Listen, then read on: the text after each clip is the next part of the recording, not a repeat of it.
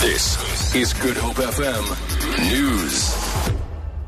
Die Siprioot, George Louca, wat aangekla is van die moord op die Teazers-baas, Jackson, het in Pretoria gesterf. Hy was in die laaste tyd baie siek weens longkanker. Sy prokureur Owen Bloomberg het verlede maand gesê dit is 'n baie aggressiewe soort kanker en dat hy nie meer baie tyd het om te leef nie. Die Johannesburgse Hooggeregshof het in April beslis dat hy nie weens sy siekte vrygelaat kan word nie. 'n Woordvoerder van korrektiewe dienste, Manalisi Wolela, het sy dood laat gisteraand bevestig.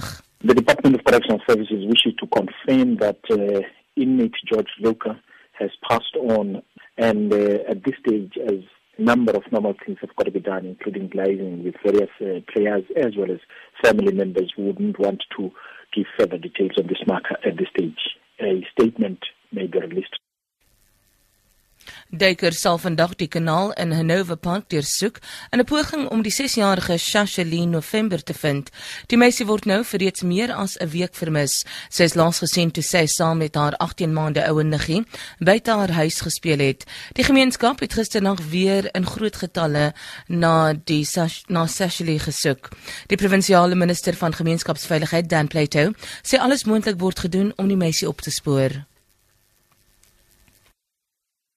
Ons deursoek elke stukkie gras, elke stukkie hoek van die kanaal om te kyk of sy nie daar is nie. Ons wil dan ook kyk of ons iemand met 'n duikpak kan instuur om ook in die water te soek nie.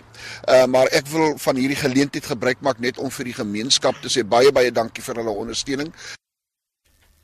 Die mynwerkersvakbond die noem het 'n beroep op die regering gedoen om in te gryp en die reuse werkverliese in die mynbedryf te keer.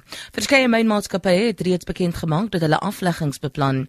Die swakker metaalpryse, hoë arbeidskoste, asook hoë kragtariewe word as redes aangevoer en die maatskappye sê daar is nie 'n ander uitweg nie. Die platinummaatskappy Landman het vroeër 'n verlies van 1,4 miljard rand vir die afgelope 6 maande bekend gemaak. Landman beoog om 3.500 poste te besnoei. 'n olieskildery van Pablo Picasso, wat in 1955 geskilder is, die vroue van Algiers, het die duurste skildery nog geword toe dit vir 179,4 miljoen Amerikaanse dollar op 'n veiling in New York verkoop is. Die identiteit van die koper is nie bekend gemaak nie. Die vorige duurste skildery was 'n triptiek van Francis Bacon, wat in 2013 vir 142,4 miljoen dollar verkoop is.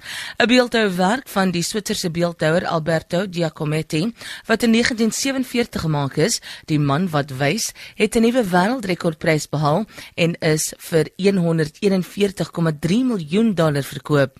Die vorige rekordprys is ook vir 'n Giacometti beeld behaal. Op valutamarkte verhandel die rand teen R12.16 oor die Amerikaanse dollar. Die Britse pond is R18.77 waard, die euro kos R13.46. Goud verhandel teen $1,184 'n fyn ons en die prys van Brent-olie is $64.75 per vat. Vir Good Hope FM nuus, ek is Rosenburg.